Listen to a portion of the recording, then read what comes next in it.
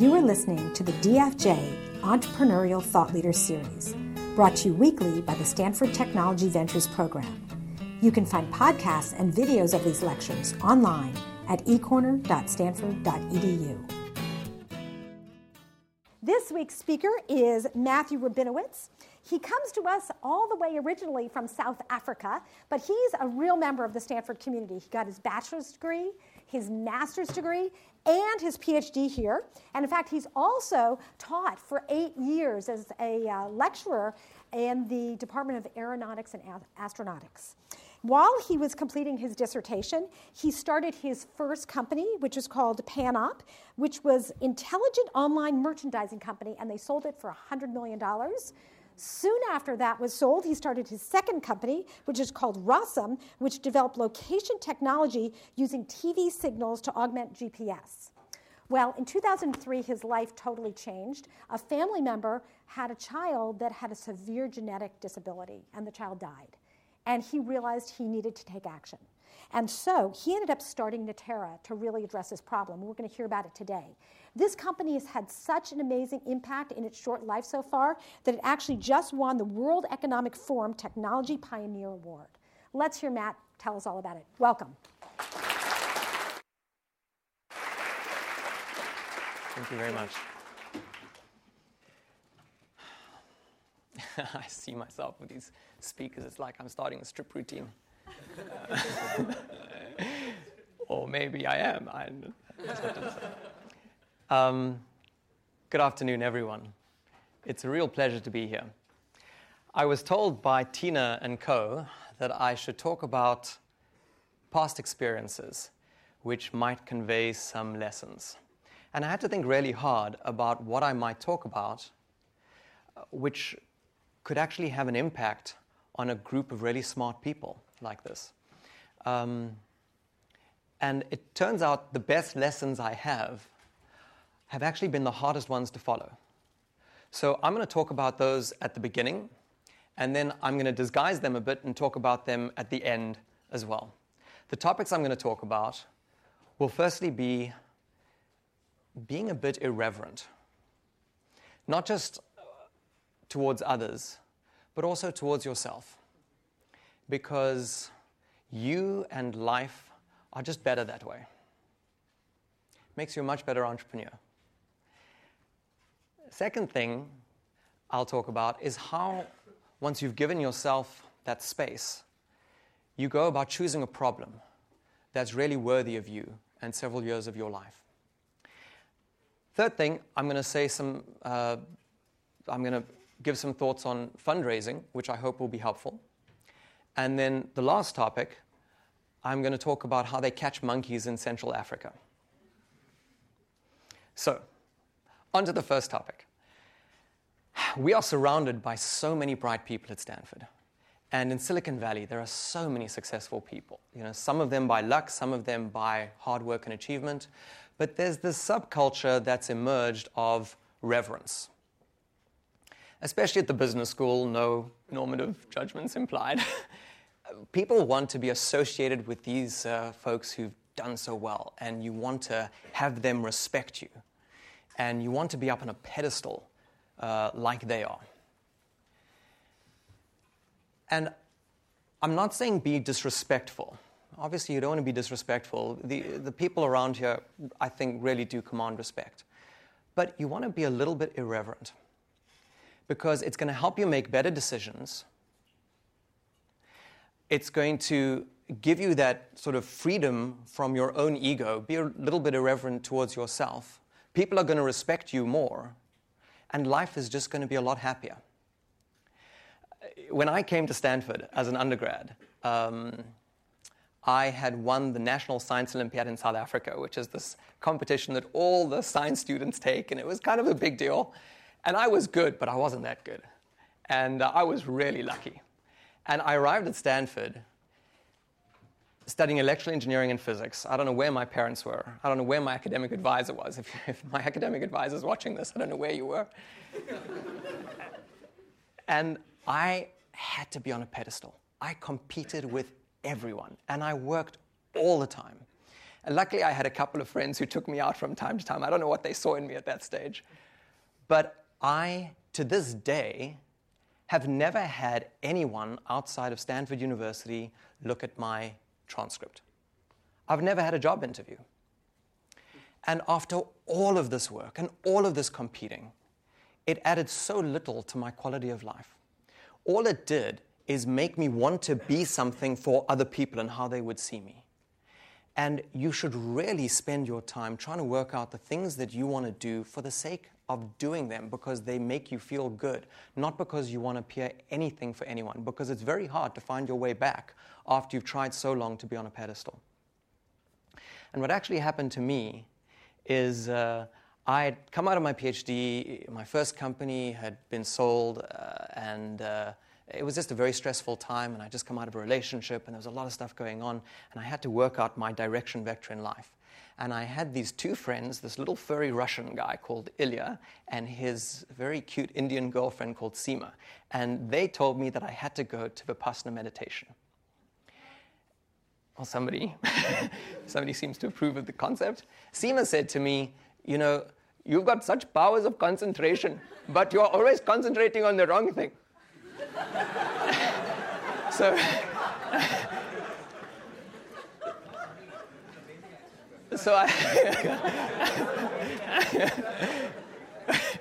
we're just warming up. So I thought, you know, I'm going to give this a whirl. And I went to this Vipassana retreat where you were in complete silence for 12 days, meditating 9 hours a day. And it was horrific. And you sit there with all of this churning in your head. And there's the pain of your body because you're meditating so many hours in silence and stillness.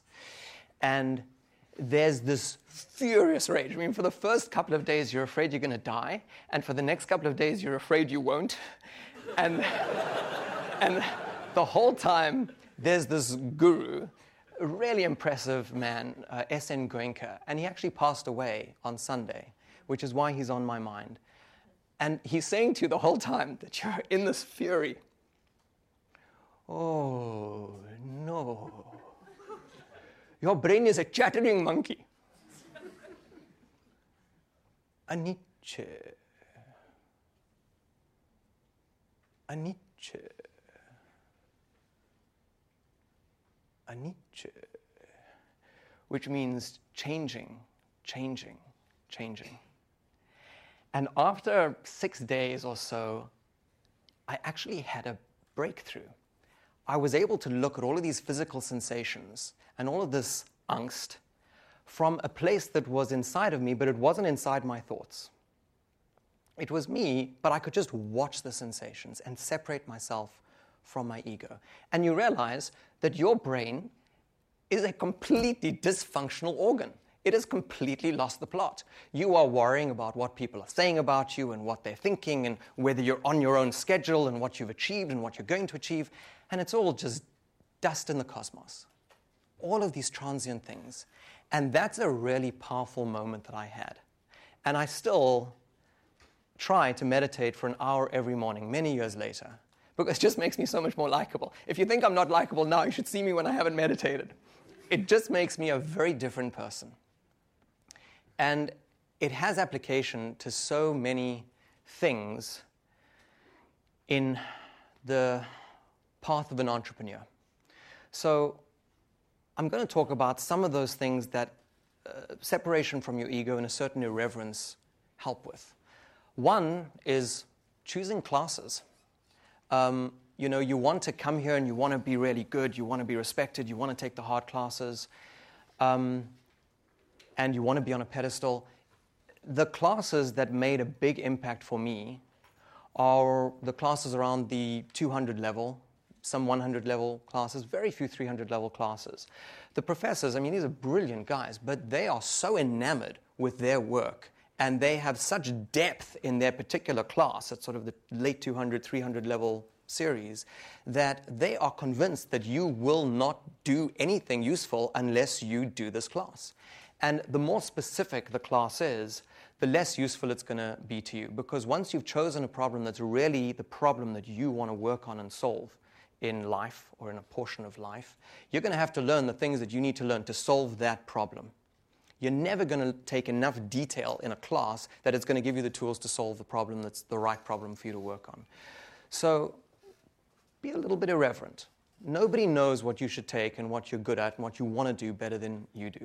The same thing applies for company ideas. You know, the world's best companies, I would say, have come out of Stanford.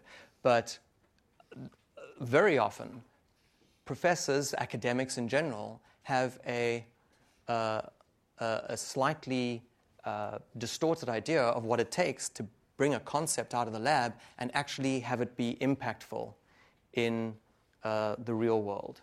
And this is a mistake that I made. You know, I was a consulting professor in aeroastro for 8 years, and I learned that it took a long time to get things into the real world. And there were a bunch of considerations that one doesn't get to in the academic setting. It also applies, this level of irreverence, applies to the people that you want to put on your board or the people that you want to get as investors. It's obviously great to have big names associated with your project, and that can help you raise money and people will take you seriously. But be really careful of the big swinging Silicon Valley cojones who walk around and they just kind of shoot from the hip, and you know, they pattern match and they give you quick advice based on not really thinking about your problem. They'll do more harm than good. They can open doors, but really you can open doors yourself. Opening doors is not the hard part. When you've got a really big name, they'll open doors that are actually distractions because the doors will open because they've got such a big name, and a year later you realize there wasn't really a viable business there. So you've got to just look for those people that can really respect you and understand the particular challenges that you're facing and work with you. One of the greatest directors, coolest guy I ever had as a director was Paul Barron. And I think he had the highest ratio of achievement to humility that I'd ever encountered. And that's because he invented the internet.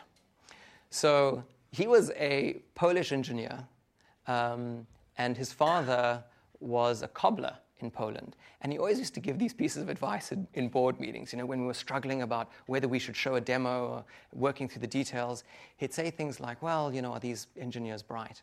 And we'd say, well, you know, they're kind of bright. He's like, are they creative? And we're like, yeah, you know, the guys that we're talking to at this big company, I don't really know. And he'd say, because my father always used to say, never show a fool half-finished work.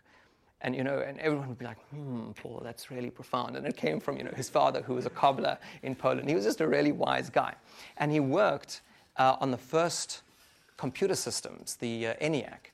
And he noticed that the thing kept breaking because of bugs, literally bugs that were in the valves. And he started to think, well, how do we make a communication system that's more robust than the sum of its individual parts? And he came up with this concept that you could take a message, could split it up into its constituent pieces, and you could send it into a network where each node would make a decision about what the next optimal trajectory for that message should be, that packet. And at the end, the packets would be reassembled, and that was packet switching. And he invented this at the RAND Corporation. And not only did he invent it, he wrote papers in the 1960s for AT&T and the Department of Defense about what the world of packet switching would look like. And he described so much of what we do today on the internet. Really an amazing guy. And I had started my second company, and I had a group of board members, and I was so proud to have them be board members. And my mother was visiting from South Africa, and she is the most irreverent person you've ever met in your life. So I thought she needed to meet these guys because I was just wanting to expose, you know, things that were important in my life in California. So we sit down to lunch, and I introduce these various names, and they're all on the National Academy of Engineers, you know, really big name guys.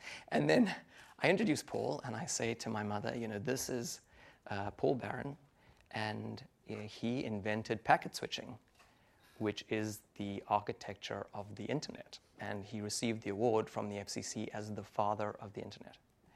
And you say this to people in Silicon Valley, and they start to shake, and they drop on their knees, and they look at the guy. My mom said, why can't they make it work? I've spent a week calling my ISP in South Africa, and they keep telling me that it's going to work, and they keep telling me it's reliable, and they just can't seem to make it work reliably. And every day I get the same story, and it just doesn't do what what they say it's supposed to do. And everyone's talking internet, schminternet. Why can't they just make it work?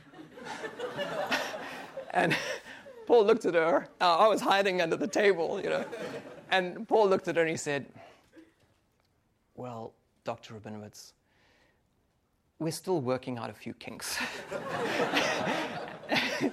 And this is the nature of the guy. This is the kind of person that you want to be associated with. Not a big ego, really thoughtful, really bright, and really willing to work with you and work through your challenges. And that ability to step away from wanting to be on a pedestal is also really relevant to the team that you hire in your company. One of the things is, when you start a company and it looks interesting and it's going well, people are interested to get involved. And it's it's so good for the ego because, everyone wants to be involved with you and you want to build this team. Don't do it. It's not the glamorous way, but keep it tight. Make your team, when you start, really small and really bright and really focused. It's going to end up being much better for you as an entrepreneur, and you're probably going to end up starting a much better company that way. Same things. VCs will often say to you, you need to spend more money. Spend. And the glamorous thing to do is to get a nice office and spend and, really pursue. When you are ready to spend money in a company, when there's real need to spend money, you will feel it in every cell in your body. You won't be able to keep your foot off the accelerator. If you're spending money just because it looks kind of good and people are telling you to spend money, chances are you're spending money on the wrong things or wastefully, and it's not going to be good for you financially in the long term.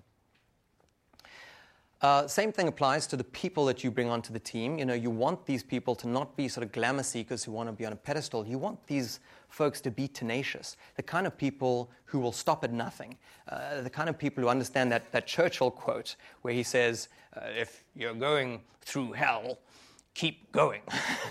It's this beautiful notion that there is always a path through. There is always a way.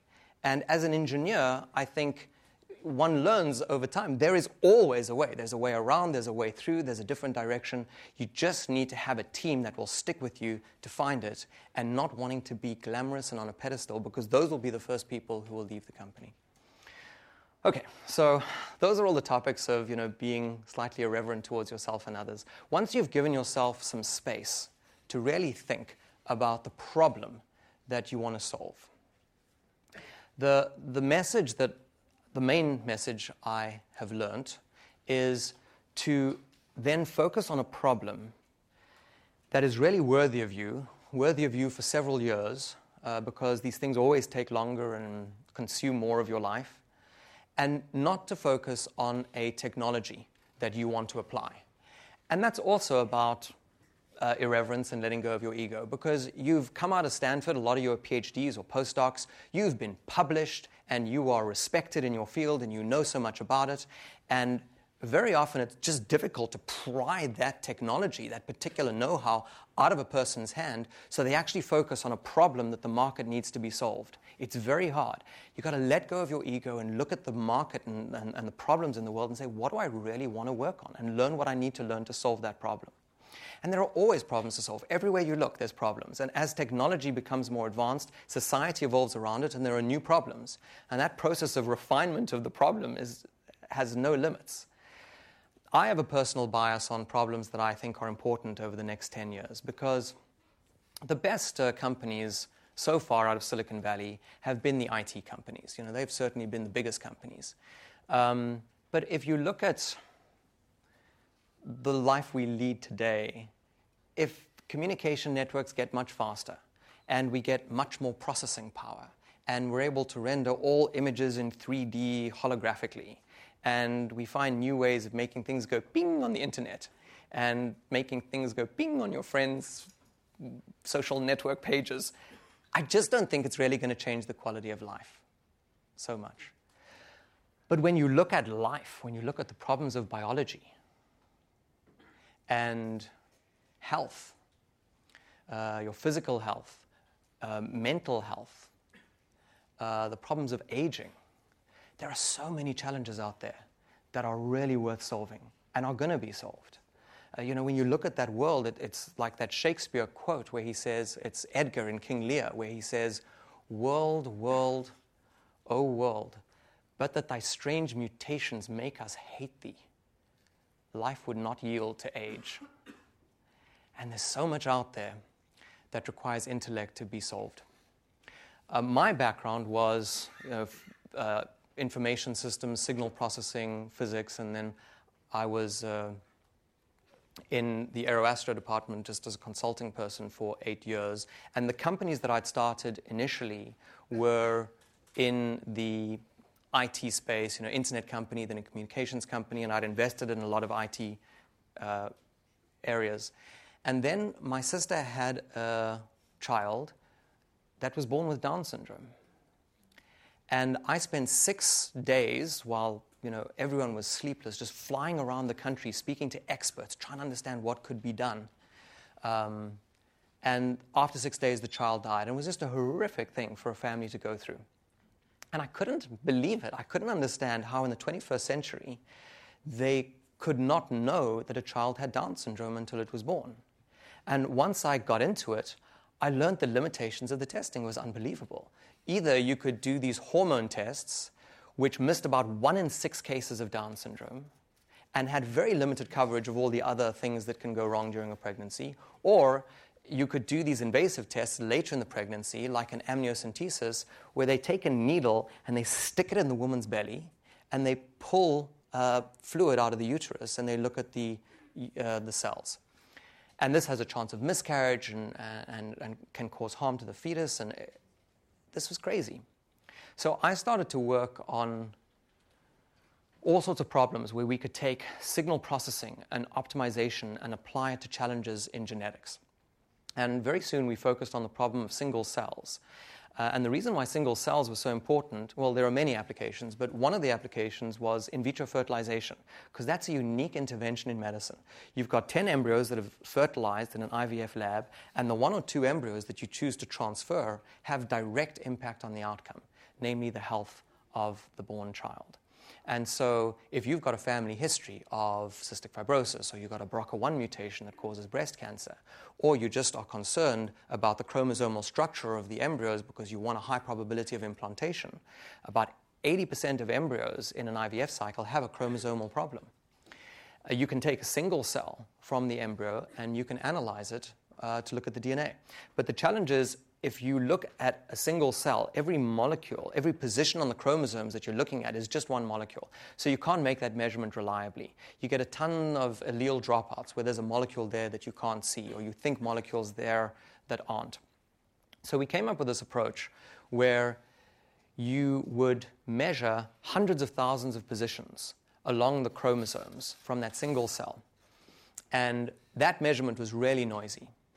But you'd also measure the genetic sample from the parents, and you would take the data from the Human Genome Project, like the HapMap database, which tells you where chromosomes cross over when the parents are forming the sperm and the egg that become the embryo. And from that very noisy measurement of the single cell, combined with that prior information, we could work out where the crossovers happened in the parent chromosomes to make the gametes that became the embryo. And if you can work out where those crossovers happened, you could reconstruct the DNA of the embryo in silico. So we can look at a single cell, and we can look at all sorts of things, and we do this for hundreds of IVF centers around the country, around the world now, actually. And there's amazing things that we can solve. I mean, you have couples who have a born child who's got a disease, and they need cord blood from another child to see if they can help the born child. That cord blood comes from the placenta. And we will take a single cell. We can analyze that single cell for 6 genes on the histocompatibility complex to make sure that it's compatible. And we will look at multiple disease-linked loci to make sure that the embryo doesn't carry that disease susceptibility. And we will simultaneously look at all 24 chromosomes for insertions, deletions, translocations, inversions, and 24 chromosome copy number. And they will select embryos based on that. And my God, can this make a difference to people's lives.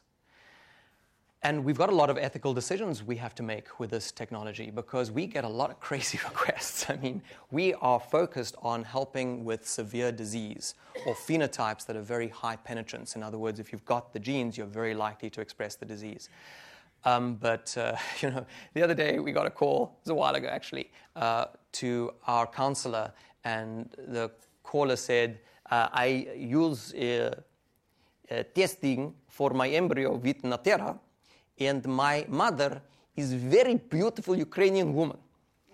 And my husband's mother is not beautiful.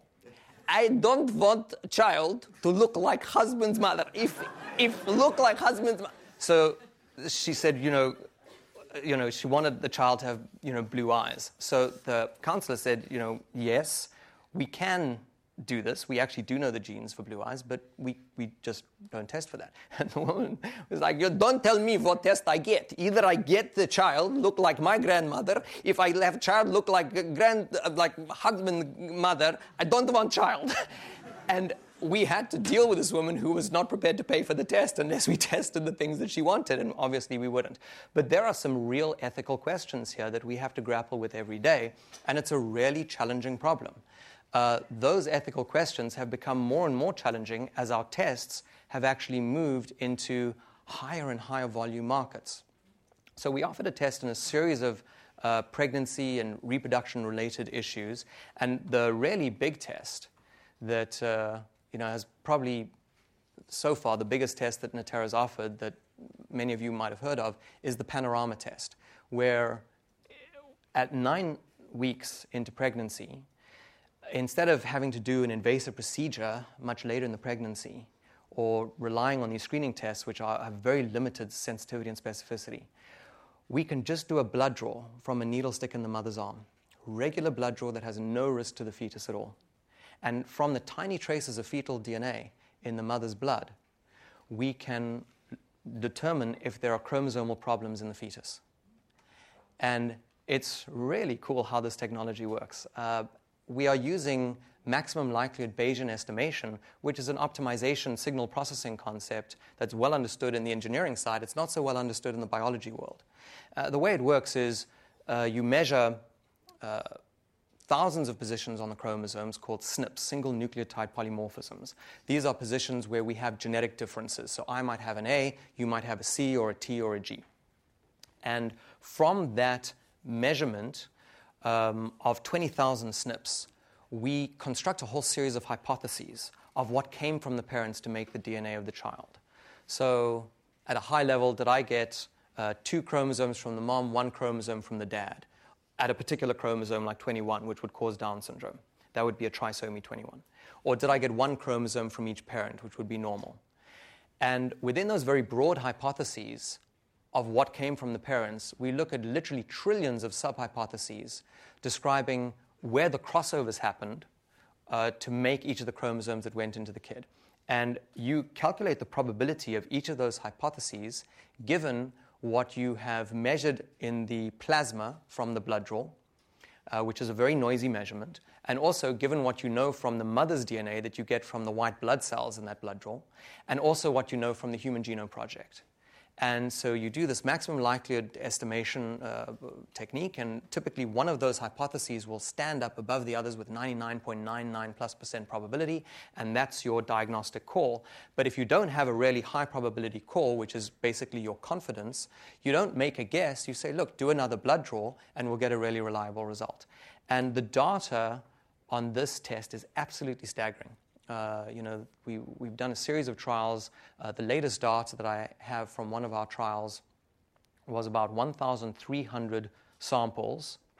And looking at Down syndrome and trisomy 13 and 18, which are the most common and severe whole chromosome problems that you can have during a pregnancy, we had 100% sensitivity and 99.9% specificity. Just really impressive data. And it's not obvious, it's not 100% because biology is just not that simple, but the performance of this test is quite incredible. And it's changing the way people manage pregnancies all over the world. And not only are we just looking at whole chromosome problems, we are starting to look at all sorts of subchromosomal issues, because we found that these lead to kids being born. They don't show up as abnormal in ultrasound, but these subchromosomal insertions and deletions have children born who have mental retardation, developmental delays, organ abnormalities, and these kinds of challenges.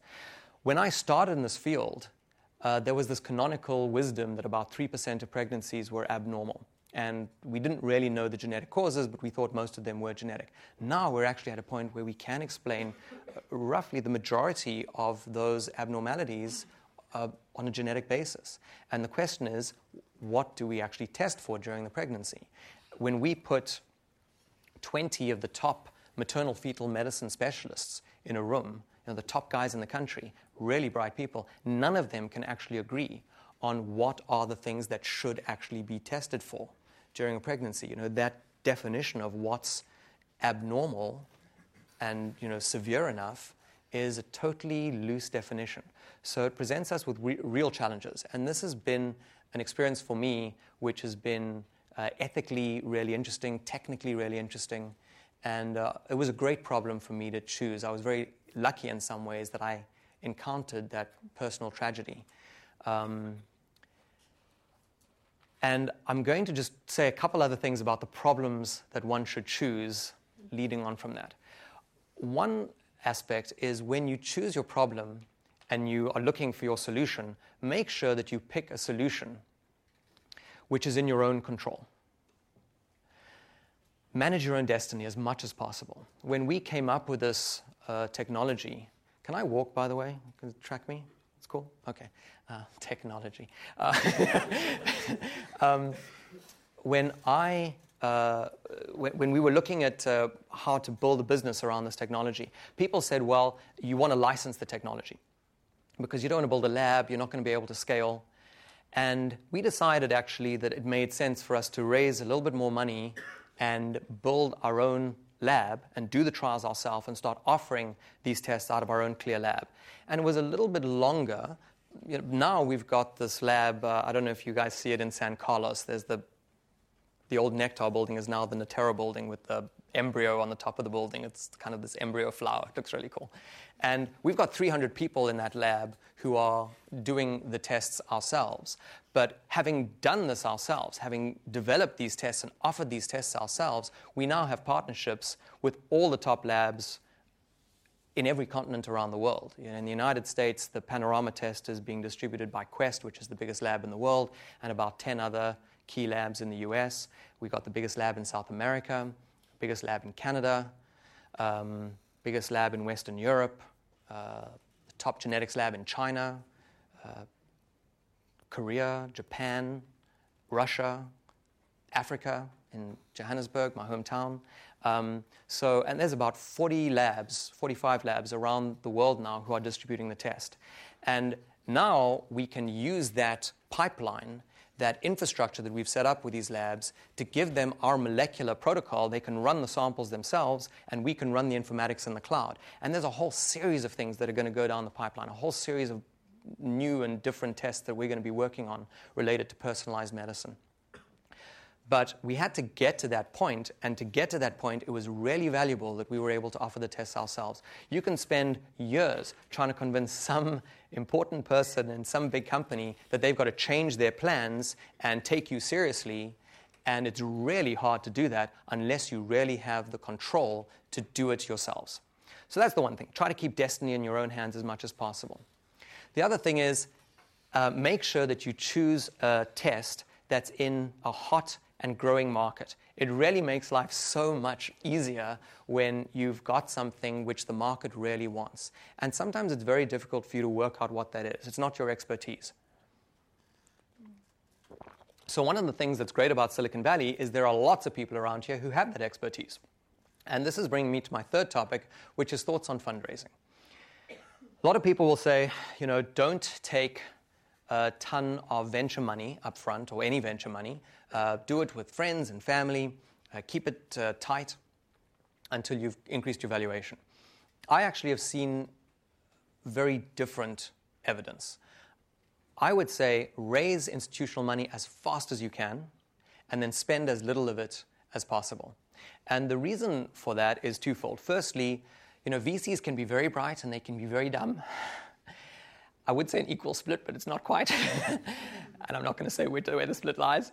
But, if you can't convince one institutional investor that you have something which is suited for the market, you've got the wrong plan.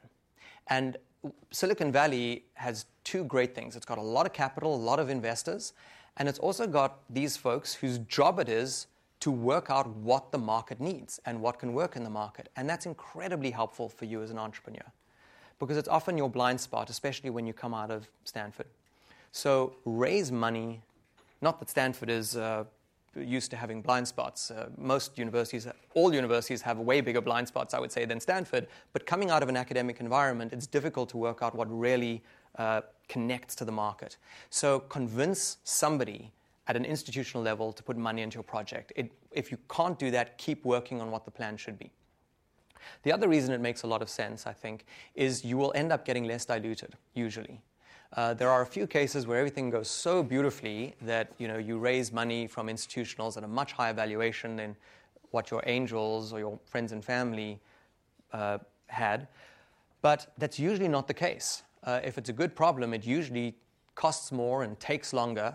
And if you're still in the process of trying to get to the key milestones and then you need to raise institutional money, very likely they're going to pay what they would have paid if you'd gone to them the first time. Your angels get diluted, you get diluted, and it usually is a much less optimal outcome for the entrepreneur.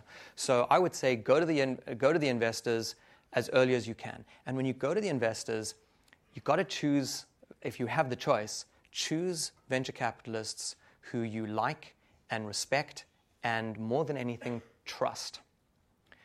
Because there will come a time, however you set it up, there will come a time when your fate is largely, at least intertwined, possibly controlled by them. And there are roughly two philosophies in venture capital. You got the big swinging cojones who invest in a company, and very often they'll gut the company of the founders, and they free up a lot of common stock, and then they put in their own management team. And that can be a very good decision for them to make, and there have been some big companies built just that way. And then you've got venture capital groups who really have a philosophy of partnering with the founder, and that's part of their credo. If you look at a firm like Sequoia Capital, for example, I think it's about 80% of the companies that IPO or sell, have a liquidity event, that are Sequoia companies, still have the original founders running the show. And that's because they look for people that they really want to partner with and really want to work with for the long haul. And if you can get money from a fund like that, even if it's at a slightly lower valuation, I would really say take it. It's going to make a difference. When you meet with an investor, VC, it's quite amazing. I think the lesson I've learned there is what you see is what you get. You're always wondering, well, what are they going to be like, and doing reference checks. Just use your eyes and ears. When you go into the meeting and the guy's sitting there and he's on his cell phone and then he's kind of got all these opinions and pattern matching that are not really relevant to your problem and telling you what you should do, but he hasn't really thought it through and he's not really giving you the time, I guarantee you, however big that person's name, you're going to have problems unless you are really lucky. So what you see is what you get. Just look for a person who's listening to you, working the problem, thinking about the problem, and gives you that level of respect. So, all right, those are the easy things. Those are the decisions. Oh, actually, there's one more thing I wanted to mention. I think it's a gem. Maybe it'll help, maybe it won't, but listen up. There's a new paradigm in liquidity over the last couple of years where you don't have to sell your company or go public in order to have liquidity as a founder, because there's all these organizations that are enabling secondary sales in the market for investors who want to get involved in the company but are not part of the key team. And as a founder, often IPO is a schlep and it's a distraction, so you might decide to delay the IPO, or things might just take longer in the company, and you have things that you want to do. You want to build a house, you've got family commitments and obligations.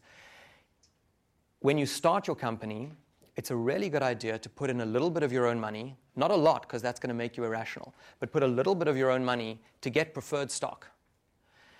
And the reason why preferred stock is so valuable is if you want to sell it a few years down the road in a secondary transaction, you can sell that preferred stock at a high valuation without messing up the valuation of your options.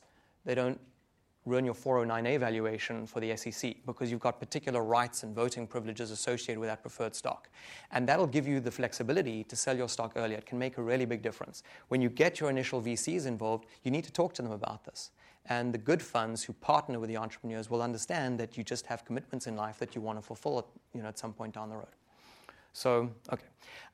Those are the easy decisions because those are the decisions that are hopefully mostly in your control. Now I want to talk about how one makes decisions when the underlying variable is just not in your control at all. When I was coming out of my PhD, my first company had been sold. It was an internet company. We were just lucky. It was just the right thing at the right time. And the company was sold at $30 per share. And by the time I could sell... Don't knock inflation. So $30 per share, and not that I had much control over that. But by the time I could sell my stock, it was worth 16. And I thought, well, I'm not going to sell at 16. It's worth 30. And then the stock was worth 10. And I sold a little bit at 10, but I thought, well, that's just irrational. I'm not going to sell a lot at 10 because if I didn't sell at 16, why would I sell at 10? Does anyone know how they catch monkeys in Central Africa? Nobody? So what they do is they hollow out a log and they put these really yummy berries in the log, and there's a hole that the monkey puts its hand through to get the berries. And the monkey is so amped to have the berries that it won't let go of them, although with its fist closed, it can't get its hand out of the hole. And even when the hunters come out to grab the monkey, it still will not let go of the berries. It's just too psyched. And you look at this and you think, actually you think, poor little monkey. But you look at this, you're like, you stupid monkey. Let go of the berries. So this happened just before the first bubble burst. And it was right. And I lost pretty much everything. And at the time, it was painful. In retrospect, it wasn't such a big deal. It was a lot of money at the time, but it wasn't such a big deal. And actually, it was a really good thing for me that this happened, a really good thing. It made me work on better problems. It made me a better person. But the lesson that I came out of this with is 50%, half. It's an incredibly powerful number. If you're thinking of selling, sell half. If you're wondering whether to buy half. If you're in a negotiation and you want to make an offer to the other side, but you don't know how they're going to react, offer half. Whatever you do, however it turns out, it's not in your control directly. You're going to be half right and half wrong, and you're not going to have regrets. And managing your own emotions as an entrepreneur is probably the most important thing. And it doesn't just apply to these decisions. Try to find the balance in everything. Really, everything. Even find the balance in irreverence, because there's some incredible things in the world and at Stanford to treat with reverence. But if you can look at things that happen, and especially the bad things, and realize that there is a good side to every bad thing that happens. Sometimes it's manifest right away. Sometimes it takes a long time to manifest. But if you can treat every event with that sense of balance and let yourself be free enough from your ego to wait for the good side to emerge and to look for the good side, you've probably achieved the most important thing that you can achieve as an entrepreneur. And that's it.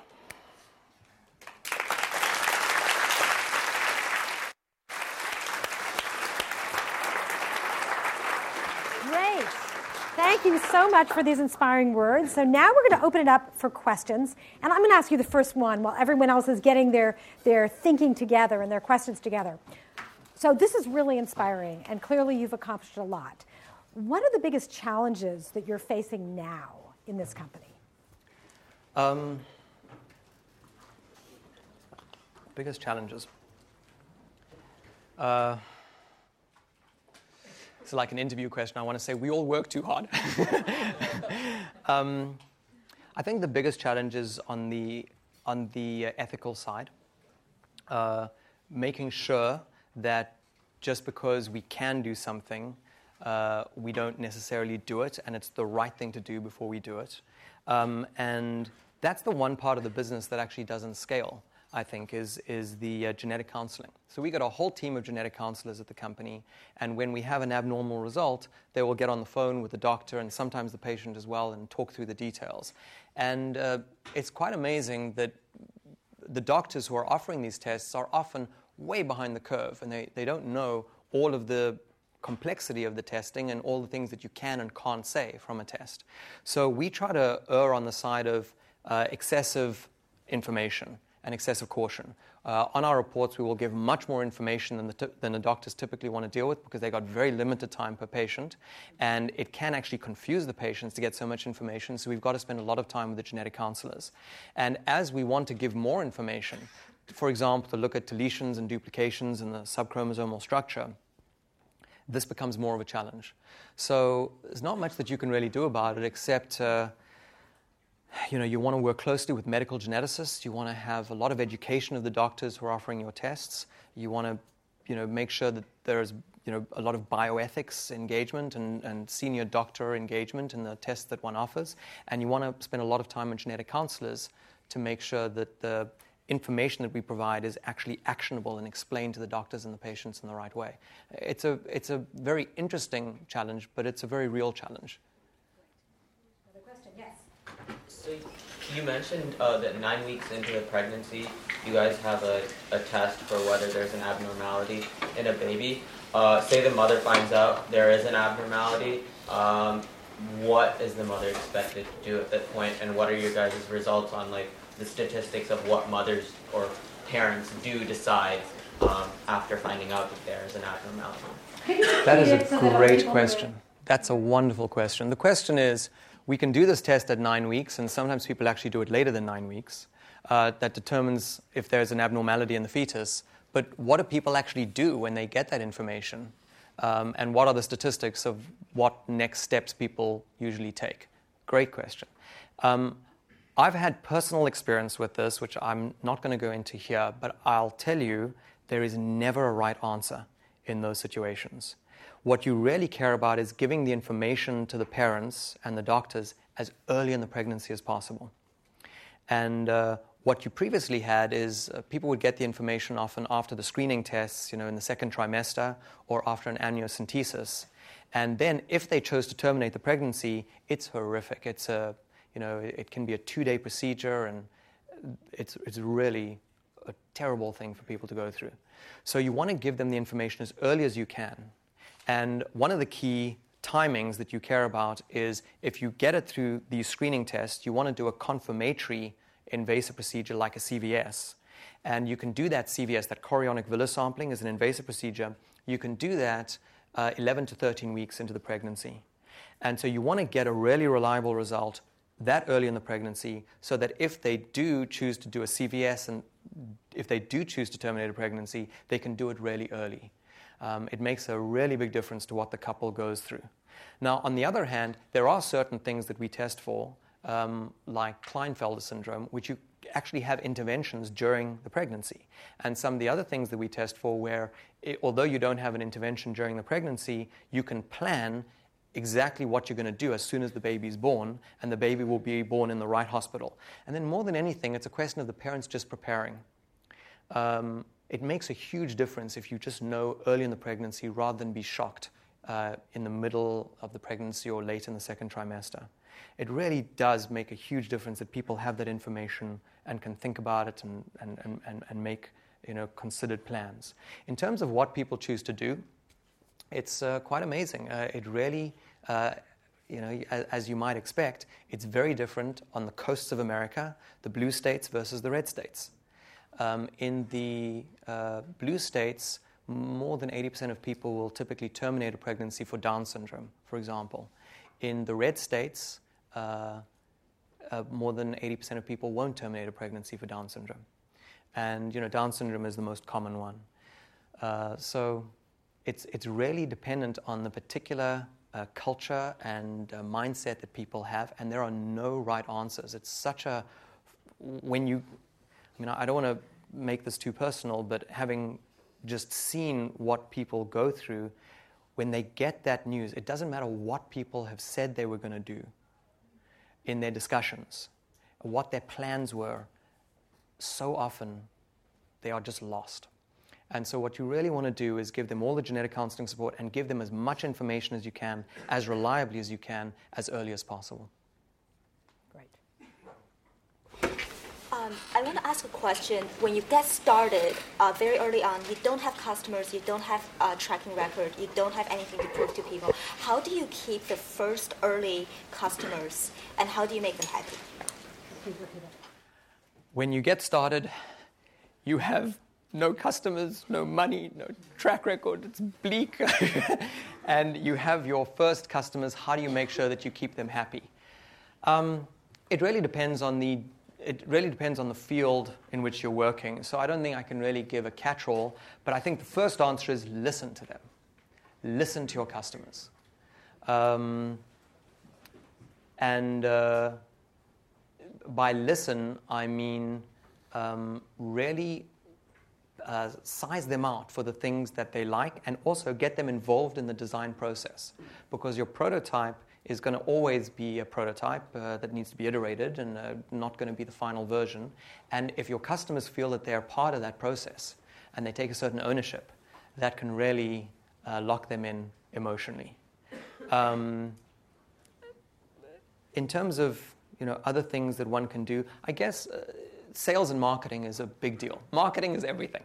This is a room mostly of engineers. The way some people dress, I think they're probably marketing people.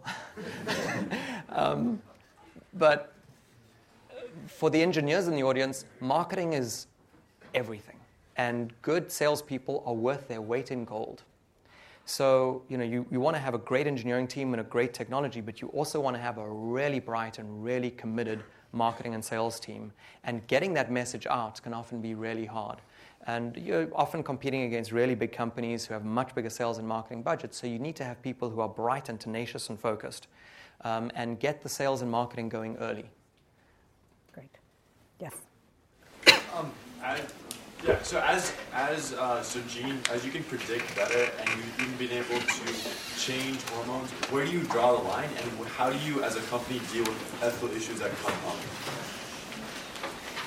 Well, we don't change hormones. Eventually, in the future, where do you see the line being? As we evolve. As we evolve. So the question is, as our ability to offer different tests that are looking at more and more complex disease states and phenotypes that may or may not be really, high penetrance, variables of unknown clinical significance, variants of unknown clinical significance, how do we make a decision on what to offer and what not to? And I assume you're looking for some sort of mechanistic approach. We get patients in the IVF context where we have time to think about it. Sometimes people ask for certain things, and we have time to really make a considered response. For example, I don't want to get into examples because I don't know.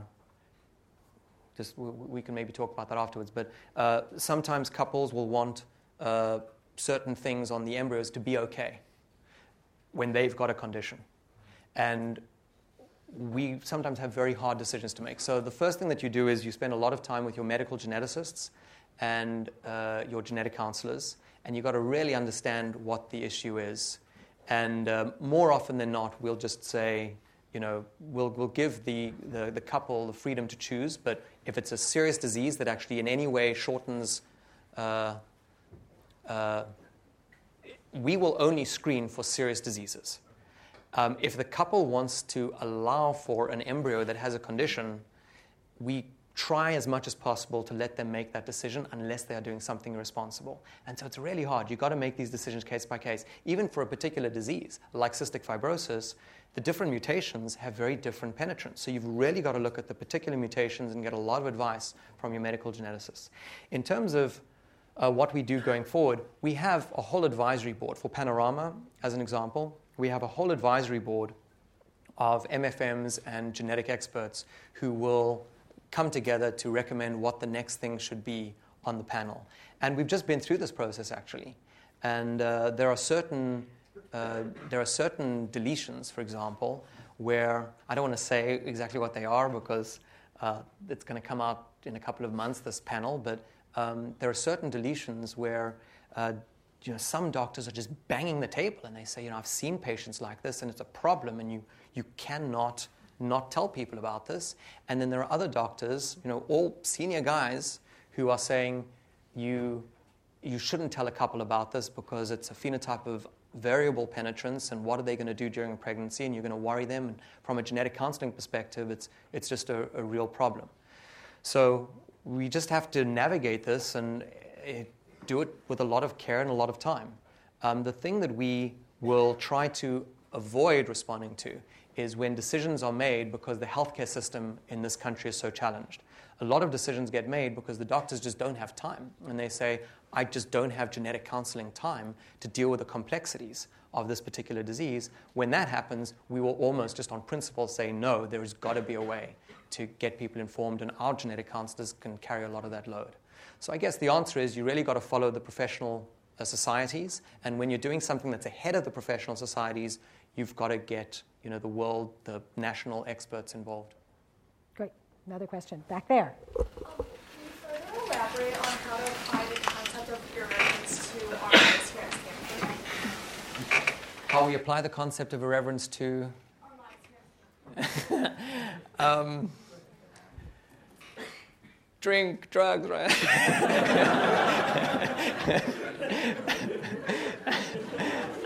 So, Joking. How do you apply your irreverence? I think I said most of what I can say except for one thing. Don't let any amount of stress or any amount of schoolwork stop you making really good friends and going out and exploring the world with them. The most important thing for me has been just a couple of people who pulled me out of a little dark corner of the lab once a week and took me out. And these became, the friends that I made as an undergrad at Stanford have been, really like brothers and sisters to me. And they have changed my quality of life more than anything that I studied here. So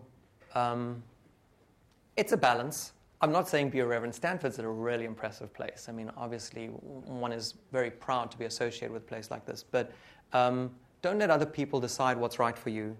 You know what's right for you better than anyone else does.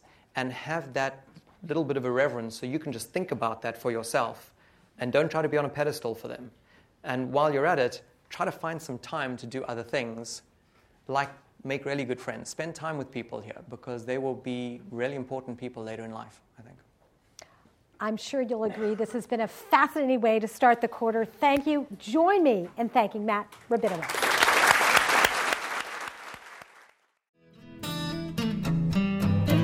You have been listening to the Draper Fisher Jurvetson Entrepreneurial Thought Leader Series, brought to you weekly by the Stanford Technology Ventures Program. You can find additional podcasts and videos of these lectures online at ecorner.stanford.edu.